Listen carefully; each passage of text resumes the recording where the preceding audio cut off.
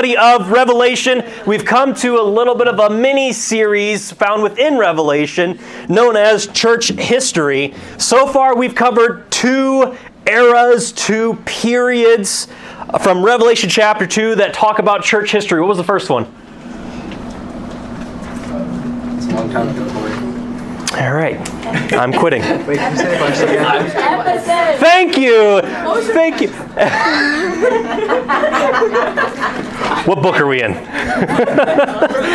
Ephesus. It was the first church period. It was the time of the disciples of the apostles. It was their descendants. It was the people that they led to saving faith in Christ, and then they took what they were told to do through discipleship, and they carried it on to the next generation. And what was the main thing we learned? How did Satan seek to attack that church age? If you could sum it up in one word, what would it be? Did anybody remember from your study sheet? Although if you couldn't even remember the name, maybe you won't even remember the method that Satan used to attack. It starts with an H. Heresy. Yes, thank you. He started getting them that are within the church solid, saved human beings who believe the Word of God, and he started getting them to use phrases and words and concept not found in the Bible at all. And over time, this began to build, and you have doctrines that are formed out of this whole thing. And again, we talked about that man from Alexandria, Egypt, who was the headmaster of this school, where he had all of his false doctrine that he propagated, wrote 6,000 volumes of this stuff, and started discipling his own demonic disciples into believing this stuff. What was his name again? Origen. That's right. He is the origin of false doctrine in the church age. And really, like I said already, there's nothing new under the sun. Everything that he touched on during the 200 AD time frame, we can see it in the Old Testament. Ethan, a question. Yeah, so was Origen, like when he had his school in Alexandria, was that before the library was sacked and burned? That was after, actually. Ooh, good thinking. Do you remember who gifted the library? It wasn't one of the emperors. It was Mark Antony to Cleopatra. Do you know where they got it from? Pergamos! Which just so happens to be the church period we are studying tonight. Fun little fact. I actually mentioned that in the adults, but I was going to skip it tonight. But you went ahead and brought it up. Actually, no. Now I have to check to see when it actually got sacked. They took it from Pergamos and they brought it into Alexandria, Egypt. But when it was actually burnt down, I'll have to double check that. Now you threw me all sorts of off. Going back to our review. What was that? Stay focused. Yeah. Going back to our review, the next period we covered last week was Smyrna. And what was Satan's method to try to distract that church, to try to get them down? Persecution. And mark it down. If Satan can't get you seduced to believing false doctrine that is out there, like many churches or many pastors or many priests will purport, if he can't seduce you into heresy, he will try to absolutely crush you and make your life as bitter as possible, as we saw in the case of many of those Christians who lived during that time last week. Tonight, we're going to see Satan go back to an old method, which is a new method, but he does it in a new way. But really, it's an old method. It's something that he's done ever since the garden. And we're going to see that tonight with Pergamos. But something I wanted to make mention on before we leave Smyrna. You know, I kind of touched on this Sunday, and I meant to mention it last week, but did it dawn on any of you guys just how fascinating it is that everything we looked at last week, all of the stories of all of the martyrs, of all the people who were just bitterly crushed, who went through atrocious things. Did it dawn on anybody, how on earth is Christianity still around? By all accounts and purposes, given what was going on, given the accounts of just 10 people? If not 15 people, 15 stories we looked at? Logically speaking, Christianity should not exist today. There was one particular story I left out where, and this happened, and actually I kind of have a glimpse of it up here. This is a Colosseum, especially in Rome where it was big. And you would have people, it was a spectator sport, where they would literally have Christians, but of course the political rhetoric of the day is these were the heretics. They would have them up and they would either be crucified or they would be tied to a pyre and they would be set to flames. And in some certain cases, They would keep lions and bears in the little basement of the Colosseum, and they would starve these animals all day.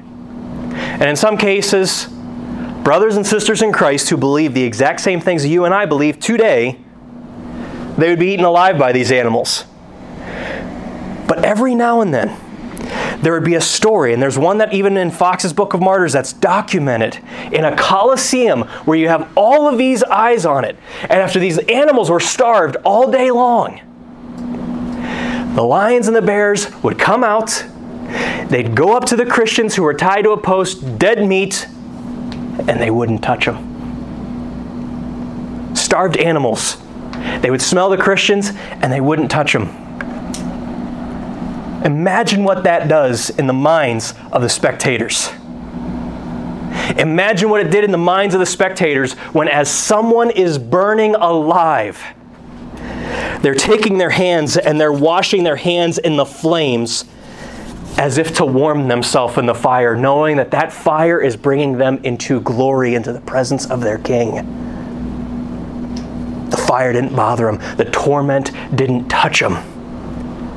Imagine what that does to the onlookers. Why did Christianity not cease to exist after 325 AD? Because through the testimony of those faithful martyrs, people in the crowds would look and see there's something different about these people. I want what they have, and I'm going to seek it out, even if it means that's me up there on that post one day. Do people look at you, and do they see something different about you? The thing that has been convicting of me as of late, I've shared with you guys before, when I was in high school, I had this very militant mindset of that's my land. I am going to win it for Christ. If I only get one convert or 0 converts, as long as I'm living every single day for Him, doing what He's asked me to do, taking my Bible to school and being faithful in every opportunity He gives me, then so be it. I'm going to do it. That's my land. I'm not going to fail here. Something changed in college where I started to see that, these professors don't really care about participation points anymore. They're not asking for someone to share their opinion on a matter or a subject. And in fact, most of the college professors, they were so cocky and arrogant, it was just their show. They would just talk the entire time through lecture. They didn't care to hear what you had to say. I'm like, okay, I'll reach out to people in the hallways. Well, when you go to college, sometimes you'll find that people are either dying to go to their next class, or they're dying to go to work, or they're just dying to get back to their dorm rooms or go home. So there goes that. And I started to get really, really downcast that, man, it's not like high school. The opportunities were so easy in high school. They had to be there. It was a prison system. And I was the warden. I wasn't locked in there with them. They were locked in there with me. They couldn't go anywhere. But college is a different story. And over time, instead of me trying to think, how can I adapt to this new environment? How can I be creative? I started to get complacent. I didn't have that same desire and that same heartfelt passion to reach out to people, to let it be known to others that there was something different about me. That time in college carries over to the workplace. Where, people will know, okay, he's a Christian. In fact, even just this past week, there was a testimony with somebody in our church who knows somebody I work with, where they realized, we know that Corey doesn't drink. So we figured that you don't drink either, and it was this kind of a neat open door. But to know that there's something different, that I'm set apart, to know that I am not just a Christian who goes to church on Sundays, but there's something different about me. Like this. So when people that you go to school with, your family members, your friends who don't know Christ, when they see you, do they just see, he's a Christian, she's a Christian, or do they see, man, there is something different about him or her, and I need to know what it is? Man, people are watching you. 2 Corinthians chapter 3, verse 2 says that your life, you are a living epistle. A letter. The epistles that Paul wrote, the New Testament. Your life is a letter. Your life speaks. What does it say? We saw what it said for those guys last week. Now tonight, as we enter Pergamos, part 3, go ahead and turn over to Revelation chapter 2. This really is a watershed moment. There is so much that happens in history at this time. that really, I kind of felt bad the last 2 weeks where it's like, man, there's not really that's known, and what little bit has carried over into modern day, modern history, it's very, very sparse, but man, there is no denying the historical things we're going to see here tonight. No denying it. Pergamos, Revelation chapter 2. Let's see, how many verses is that? Is that 6? I need 6 volunteers. Sam, start verse 12, 13, 14, 15, 16, Caleb, and I'll do 17. All right. Go ahead, Sam. Follow along as we read. And to the angel of the church in Pergamos write, These things saith he which hath the sharp sword with 2 edges. I know thy works, and where thou dwellest, even where Satan's seat is, and thou holdest fast my name, and hast not denied my faith. Even in those days wherein Antipas was my faithful martyr, who was slain among you where Satan dwelleth. But I have a few things against thee, because thou hast there them that hold the doctrines of Balaam, who taught Balak to cast a stumbling block before the children of Israel, to eat things sacrificed unto idols, and to comfort fornication. Commit fornication. And hast thou also them that hold the doctrine of the Nicolaitans, which they deny thee. Repent, or else I will come unto thee quickly, and will fight against them with the sword of my mouth. He that hath an ear, let him hear what the Spirit saith unto the churches. To him that overcometh will I give to eat of the hidden manna, and will give him a white stone, and in the stone a new name written, which no man knoweth, saving he that receiveth it. Let's pray one last time. Father, we thank you for your word. Thank you for preserving the words of this book here tonight so we can read them. I pray we would be blessed as we read it, believe it, and do it. In Jesus' name, amen. On your outline, Pergamos, again, names matter. The definitions of name mean something. Pergamos literally means much marriage. Much marriage. Not just married. Not married to one spouse. No. Much marriage. Hold your place here. Turn over to 2 Corinthians chapter 11. You might want to write this down and add this to your notes.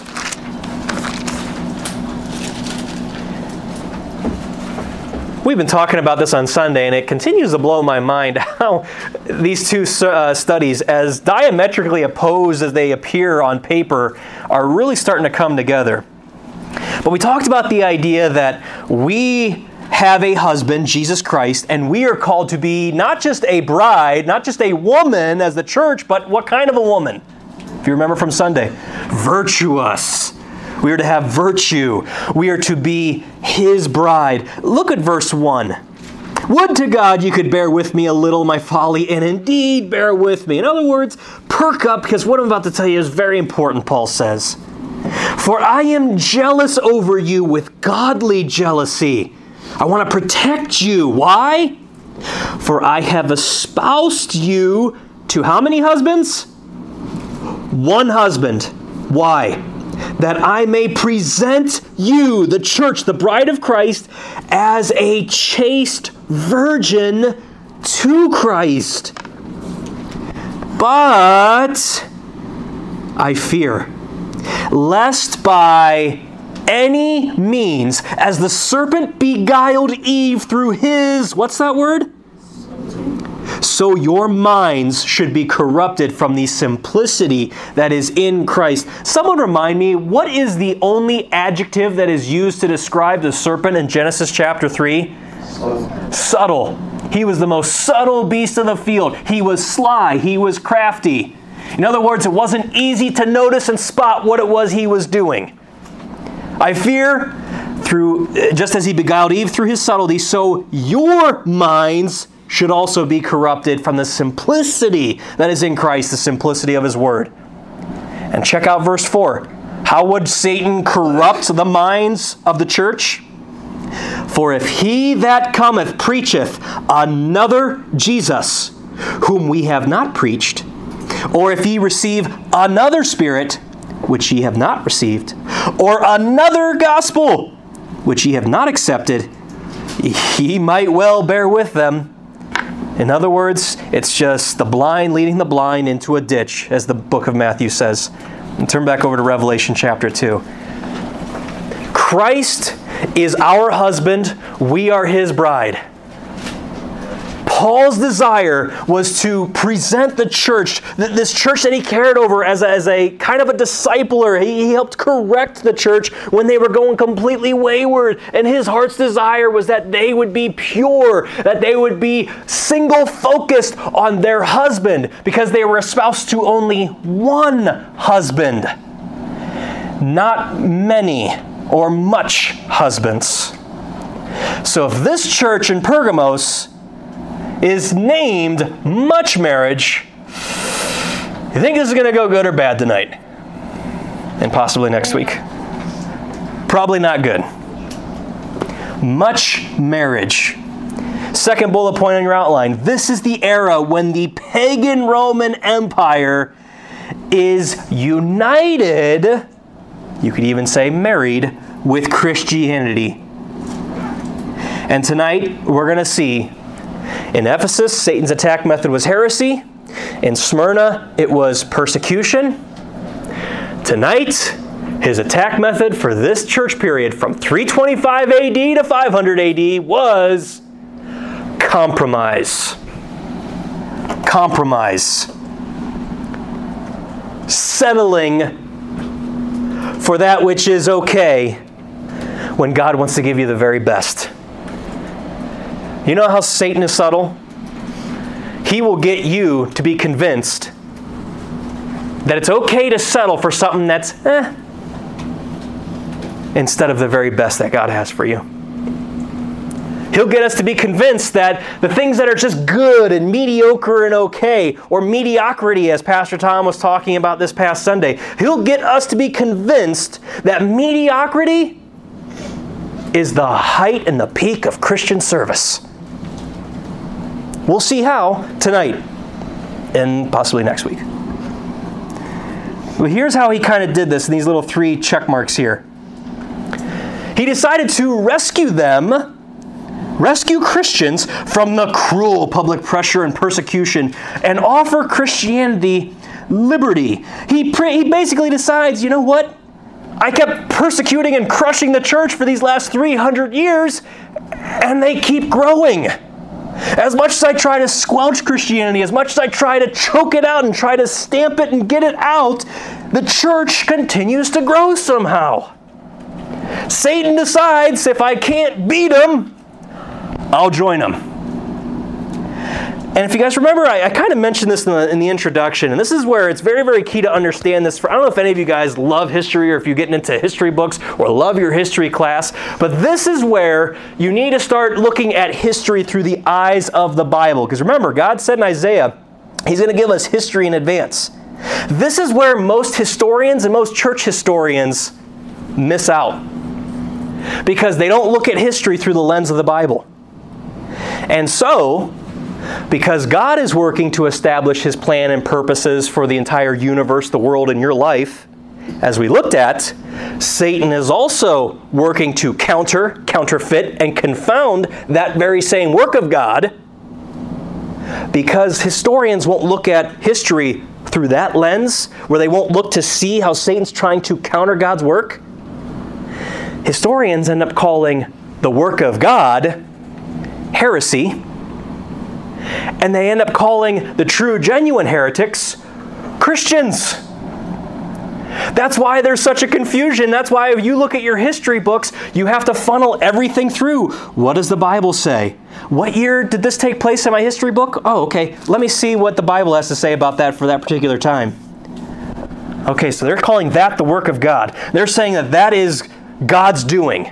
That it was okay for God to kill Christians or kill heretics.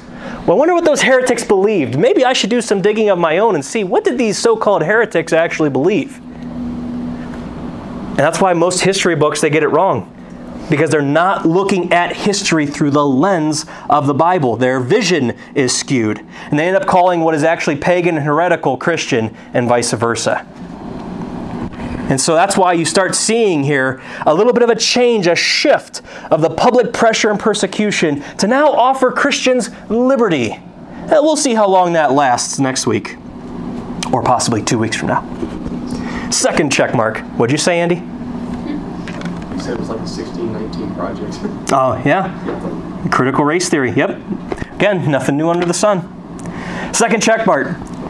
He decided to propagate the gospel through compromise and sometimes by force. Again, to compromise means you kind of come to a mutual agreement. Instead of standing strong on what you believe, instead of standing firm on what you believe to be true based upon the Word of God, it's now giving in order to have peace, in order to have unity. I'll give in. That's compromise. And lastly, he decided to mix pagan Rome with Christian Rome, and everyone will have peace. I had to skip over a couple weeks ago for the sake of time, but write down Isaiah 5, I believe it's verses 20 and 21.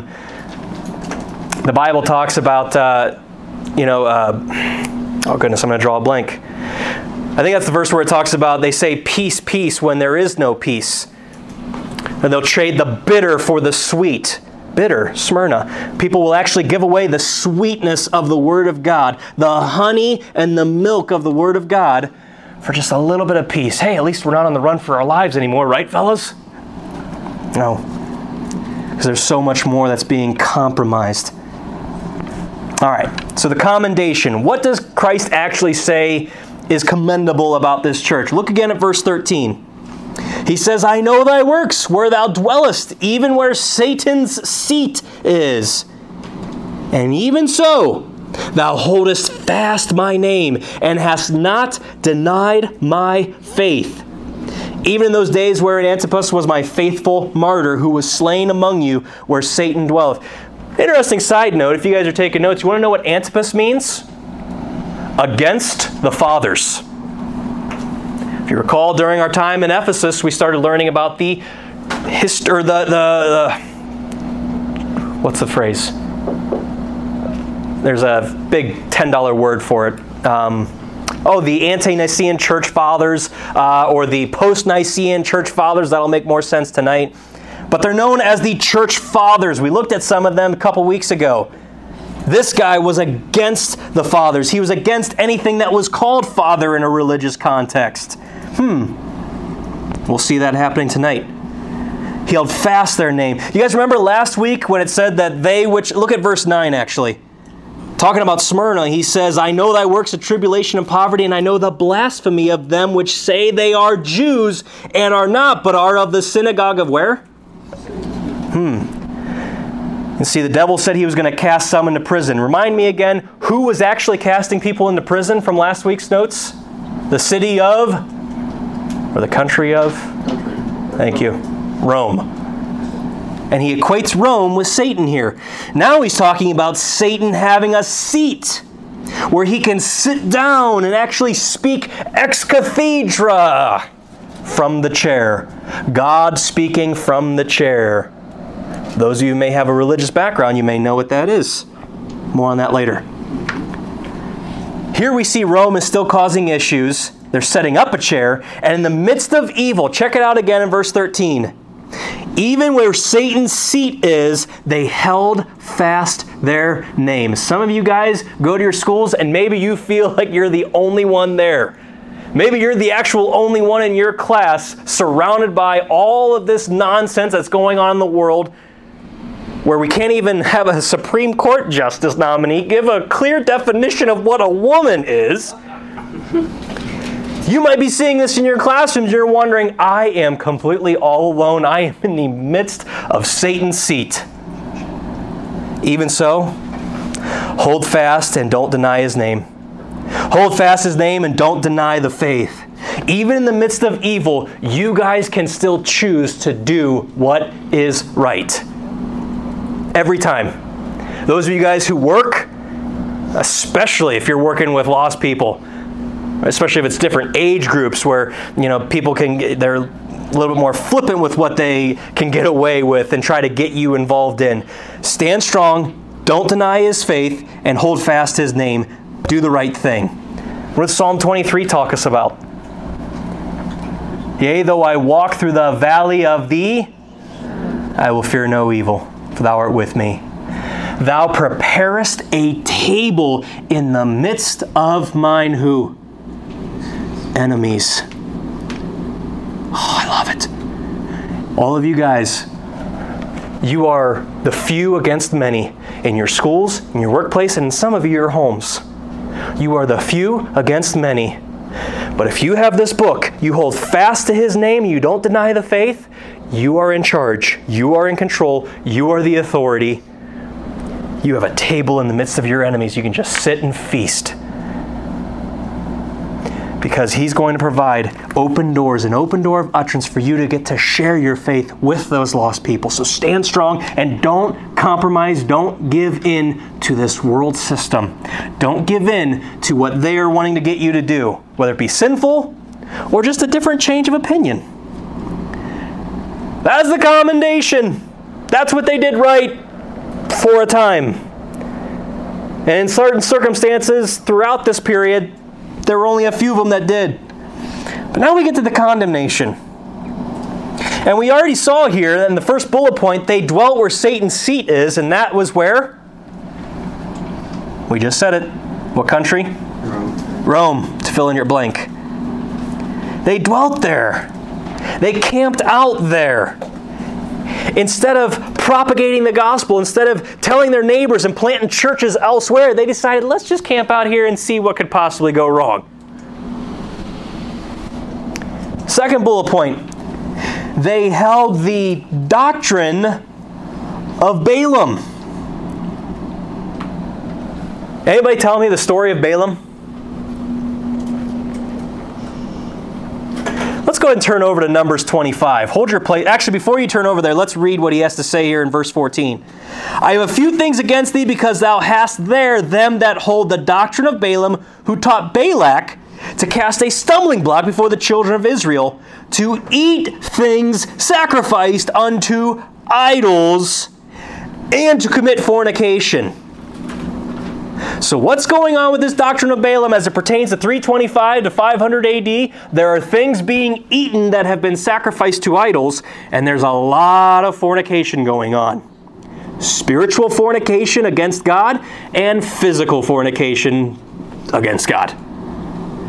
But how did this happen? Well, he gives us a beautiful Old Testament picture in the book of Numbers. Turn over to chapter 25, holding your place in Revelation.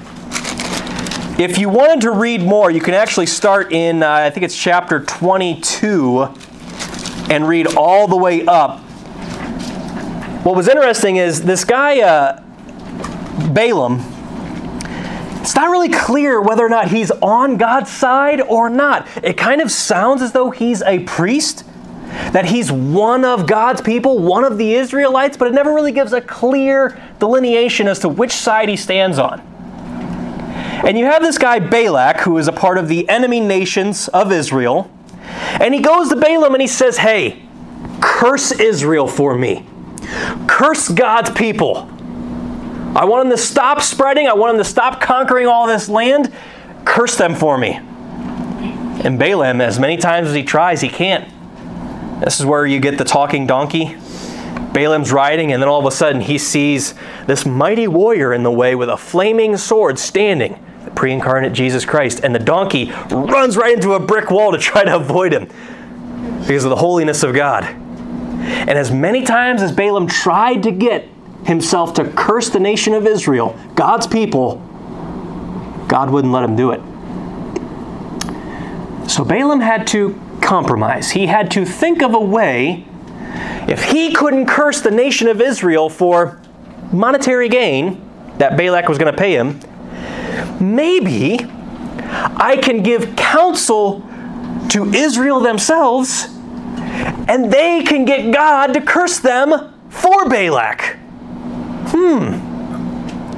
And so here's what he got him to do. Look at verse 1. Can I get a reader for verses?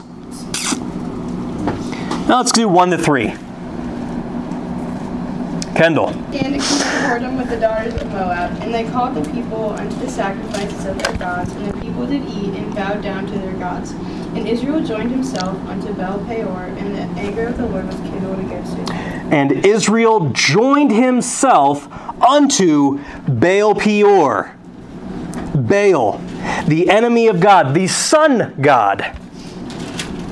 And they did eat things sacrificed unto gods, and they committed whoredom with the daughters of Moab. They compromised. They knew what the Levitical law said, and they decided to go against it. They decided to do what they wanted to do. And they joined themselves. They were united. They were married together. Much marriage going on if you kept reading that story in Numbers 25. Much marriage happening, much uniting together with the enemies of God to compromise on what God wanted them to do to stay pure. Sound familiar? It's what God's describing here, what the Christians did. And we'll see how, historically speaking, in a little bit. Flip back to Revelation chapter 2. Not only that, there's an interesting word that pops back up in verse 15. We've seen this word before. Where did we see this word Nicolaitan show up?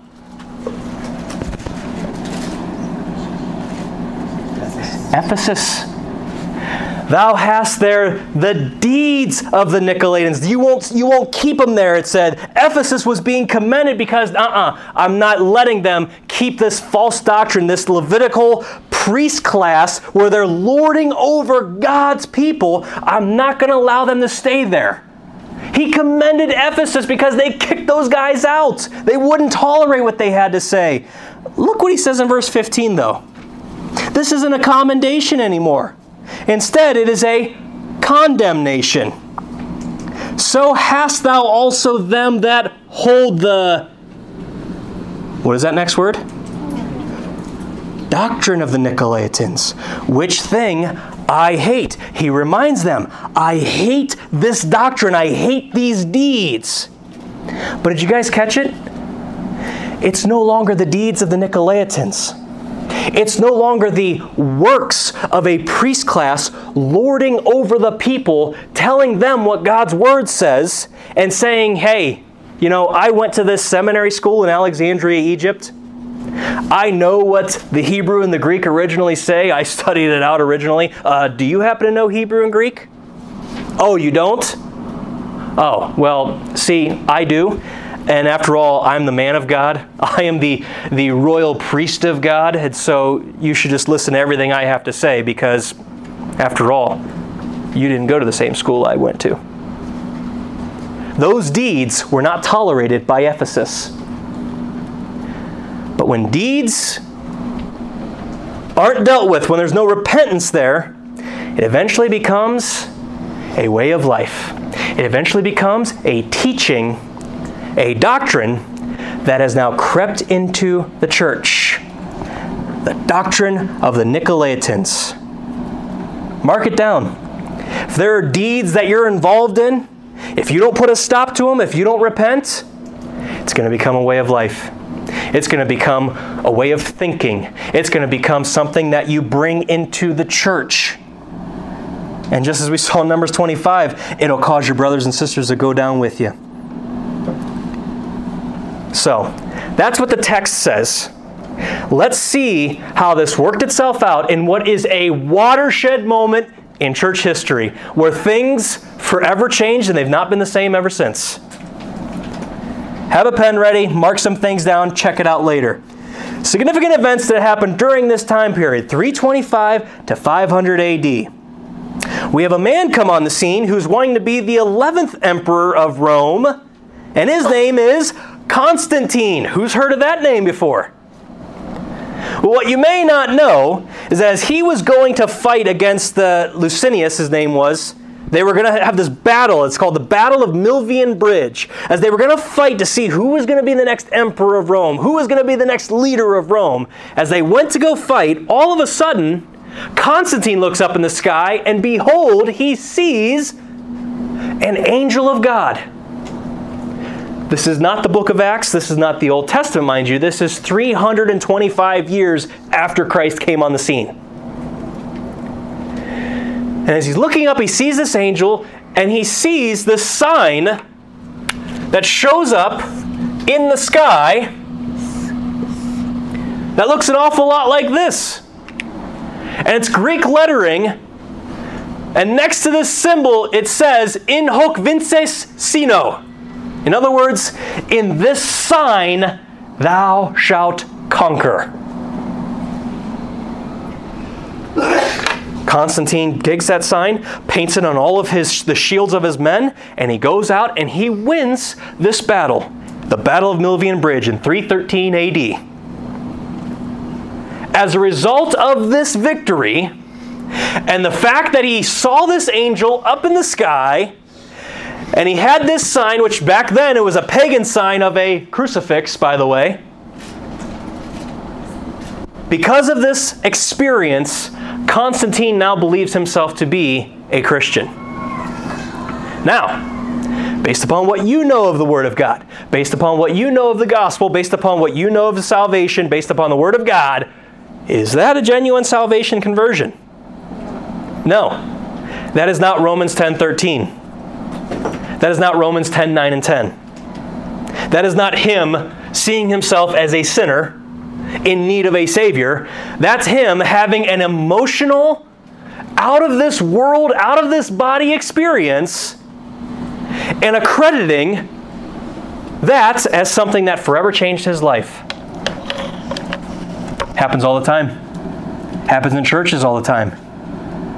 The only thing is, 2 Peter chapter 1, flip on over there, talks very, very clearly about this. Peter himself was an eyewitness to something incredible, and he details it for us here in 2 Peter chapter 1.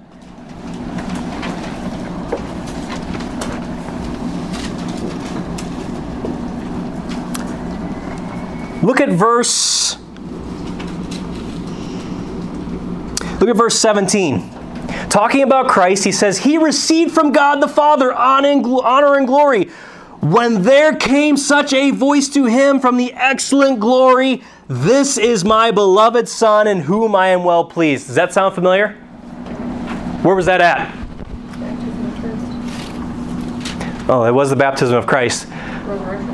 But this specifically, he's talking about the transfiguration. Matthew chapter 17. Where Peter, James, and John are taken up to the mount, and Jesus Christ reveals all of His glory to these three men. Where He reveals, I'm not just an ordinary man, I'm God in human flesh. And they hear this audible voice of God the Father. And they're trembling. They're like, Lord, it's good you brought us up here.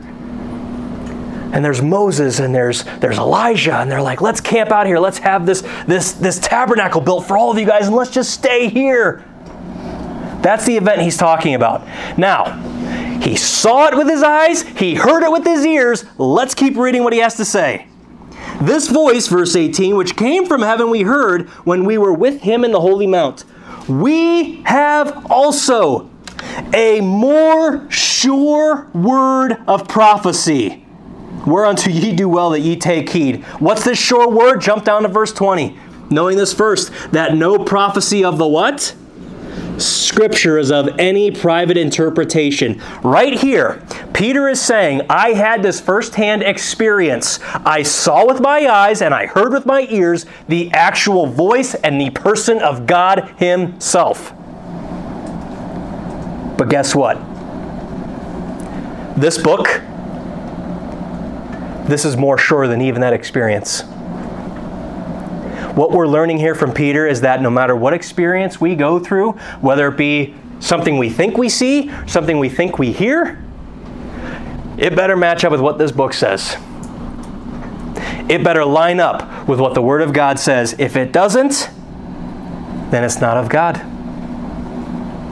That's what he's telling us here. So based upon this, Constantine is not genuinely saved, but he's going around saying that he is. And he starts making Rome the official state of Christianity. So after this, he wins the battle, paints a symbol on all of his helmets, his shields, and he goes forth. Now that he is the emperor, you have point number 2, the Edict of Milan. It's also known as the Edict of Toleration. Seem to be hearing that word thrown around a lot. He enacts this edict of toleration, and here's what it basically grants. It granted Christians total religious freedom. Awesome. So they can worship unmolested by the government. Awesome. That's good. Church property confiscated was to be returned. That's another plus. Okay. Pagan temples, particularly offensive to Christians, were to be destroyed. Hold up. Who's going to decide what's offensive and not? I'm starting to have a little issue with this edict now. Because what's offensive to somebody might not be for somebody else. Sound familiar? Is this not this day and age? Oh, that offends me. Take that flag down. Oh, that statue offends me. Take it down. Who's deciding this? Next point. Christian clergy were exempted from taxation and soon to be paid by the state instead of by God. How He designed it to be. We don't have time to look at it, but write down Matthew 22. Actually, yeah, we're not going to get done with the whole study sheet. Write down Matthew 22 and turn over there. We'll finish the second half later. So good, it gives us more time to look at some of these passages. Hey, these are core, key doctrinal things that we need to understand, especially as it pertains to this, because there are many Christians who are blinded to the reality of what the Bible actually says about these things, and you'll see how in just a second. Did I say Matthew 23? 22, thank you. Look at verse 15. I need a reader for 15 to 17. Sam, and I need a reader from 18 to 22. No, Sam. Ethan. Follow along, pay attention. Then went the Pharisees and took counsel how they might entangle him in his talk. And they sent out unto him their disciples with the Herodians, saying, Master, we know that thou art true, and teachest the way of God in truth. Neither carest thou for any man, for thou regardest not the person of men. Tell us, therefore, what thinkest thou? Is it lawful to give tribute unto Caesar? Now again, he started off in verse 15. Were these guys coming to actually get an answer from Christ here? No. They were coming to do what, according to verse 15? Entangle him, trip him up, so they can prove that he's a liar or a lunatic. Which is a reminder, come out tomorrow for our area outreach study. Go ahead, Ethan, verse 18. But Jesus perceived their wickedness and said, Why tempt ye me, ye hypocrites? Show me the tribute money. And they brought unto him a penny. And he saith unto them, Whose is this image and subscription? They say unto him, Caesar's. Then saith he unto them, Render therefore unto Caesar things which are Caesar's, and unto God the things which are God's. When they had heard these words, they marveled and left him and went their way. Mark it down. From this passage, you know what we learn? The separation of church and state is a biblical doctrine. The problem is, nobody today knows how to properly define separation of church and state. The common rhetoric that's used today is that if anybody goes into a courthouse and has a Ten Commandments displayed, or if anybody goes to a public place and starts sharing their faith with somebody else in a public setting or maybe a private property setting like a mall, they will say that you're trying to set up and establish church and state. You're trying to intermingle church and state. That's not what it is. The separation of church and state is, hey, look, there are certain things, like this tribute money, you should pay your taxes to the government. It's the government, it's their law, pay it. But you know what? God also has His due also. He also wants you to pay tithes. So you pay Him as well. But here's the thing. You don't intermix the two. They are separate entities. That's what He's telling us. Render unto Caesar what is Caesar's. Render unto God's what is God's. In other words, the government can't tell the church what to do. And the church should not get involved in political matters to try to sway things into the Christian favor that way. That's what separation of church and state is. No state-run churches. And no politician or no Christians going into politics and having their other politic buddies come into the church and try to tell you how to vote. And hey, since I've taken this time out of my schedule to come up here and speak at your church, how about passing me a little bit of the offering money? Oh, no? Are you sure you want this to pass in your favor then? See how things can get really, really muddied really quickly? Think about it in the opposite perspective, though. if there's a state-run church, a church that is owned and operated and ran by the government. You imagine what it'd be like in COVID? We already saw how that started happening. You know what I love about it? This church building is completely and utterly paid for, rent-free. We owe no man anything here. So since we owe nobody, and this is completely bought and paid for, no one can come to this place and tell us we can't meet here because they don't have the authority to, as granted us by the First Amendment and, first and foremost, the Word of God. That's what separation of church and state really means. On your outline here, with pagan Rome starting to intermingle with Christianity and become this compromised much marriage union, you start seeing Christian clergymen members being paid by the government. And again, there's no such thing as a free lunch. If the Christian clergymen, the pastors, were being paid by the government, guess what? That means that the government can come to you at any point in time and say, all right, now it's time for you to do your service for us. At this point in time, you start seeing clergymen serving on courts, playing key roles in federal government areas. And not only that, but problems and issues that were internal matters of the church are now the public affairs of the state for the government to get involved and to work out. Church buildings started becoming built with state-run funds. It ends up being a problem. We need to keep it separate. By 321 AD, Sunday was declared a day of rest. Somebody remind me, what's the Jewish word for rest? Sabbath. What day is the Sabbath? Saturday. You guys all right back there? Okay, that's good. By 324 AD, next bullet point, all new converts. Check this out. We're given 20 pieces of gold and a white robe. Any of you guys get that when you got saved? Would it have affected your decision if you knew that up front? Oh, and by the way, to convert to Christianity back then meant to be baptized in water. That was their definition, their state-ran definition of what it meant to convert. And is it any wonder that 12,000 people were baptized within the first year? You see, the result of this was little effort for missions or evangelism throughout the rest of the world. What's the point?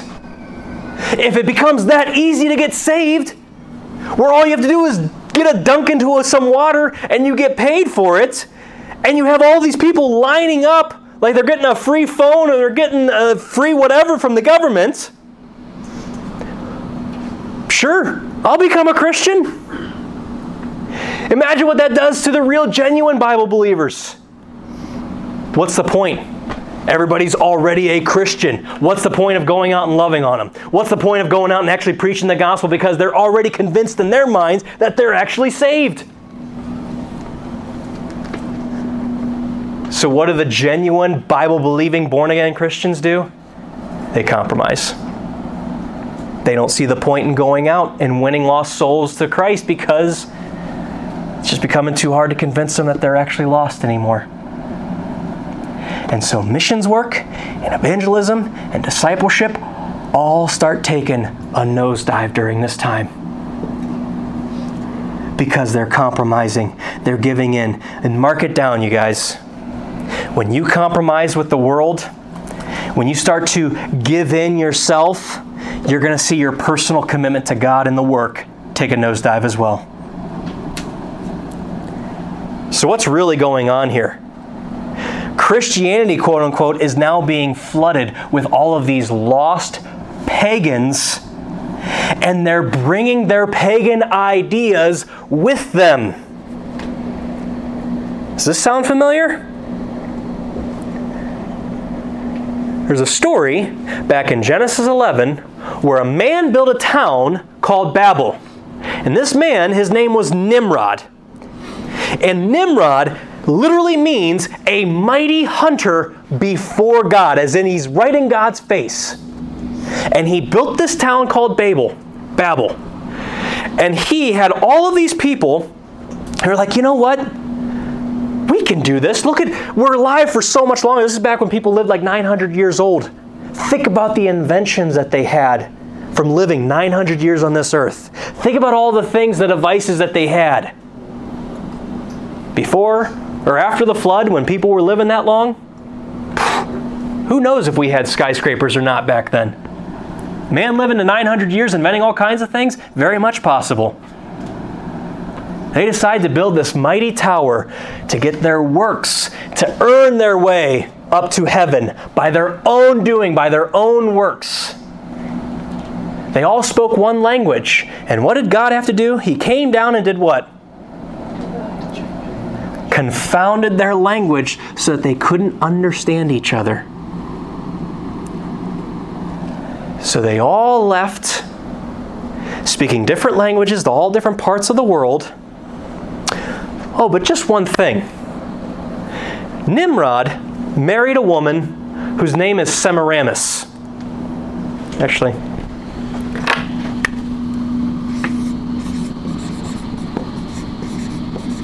rough estimate of the spelling.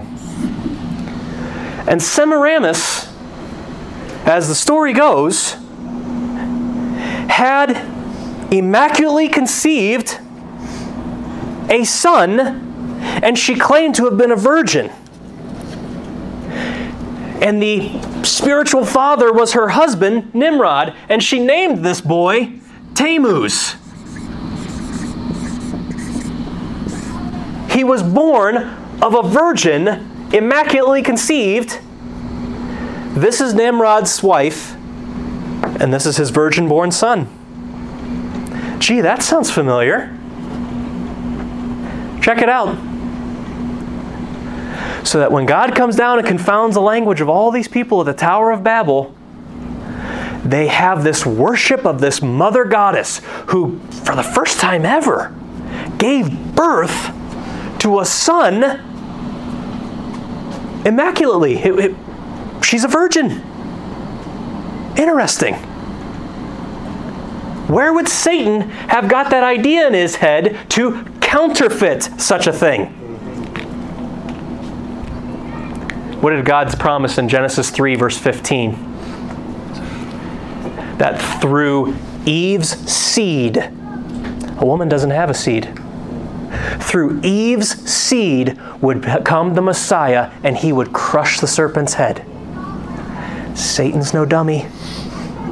He heard that, and he decided to counter what God was doing and counterfeit it in order to ultimately confound the work of God.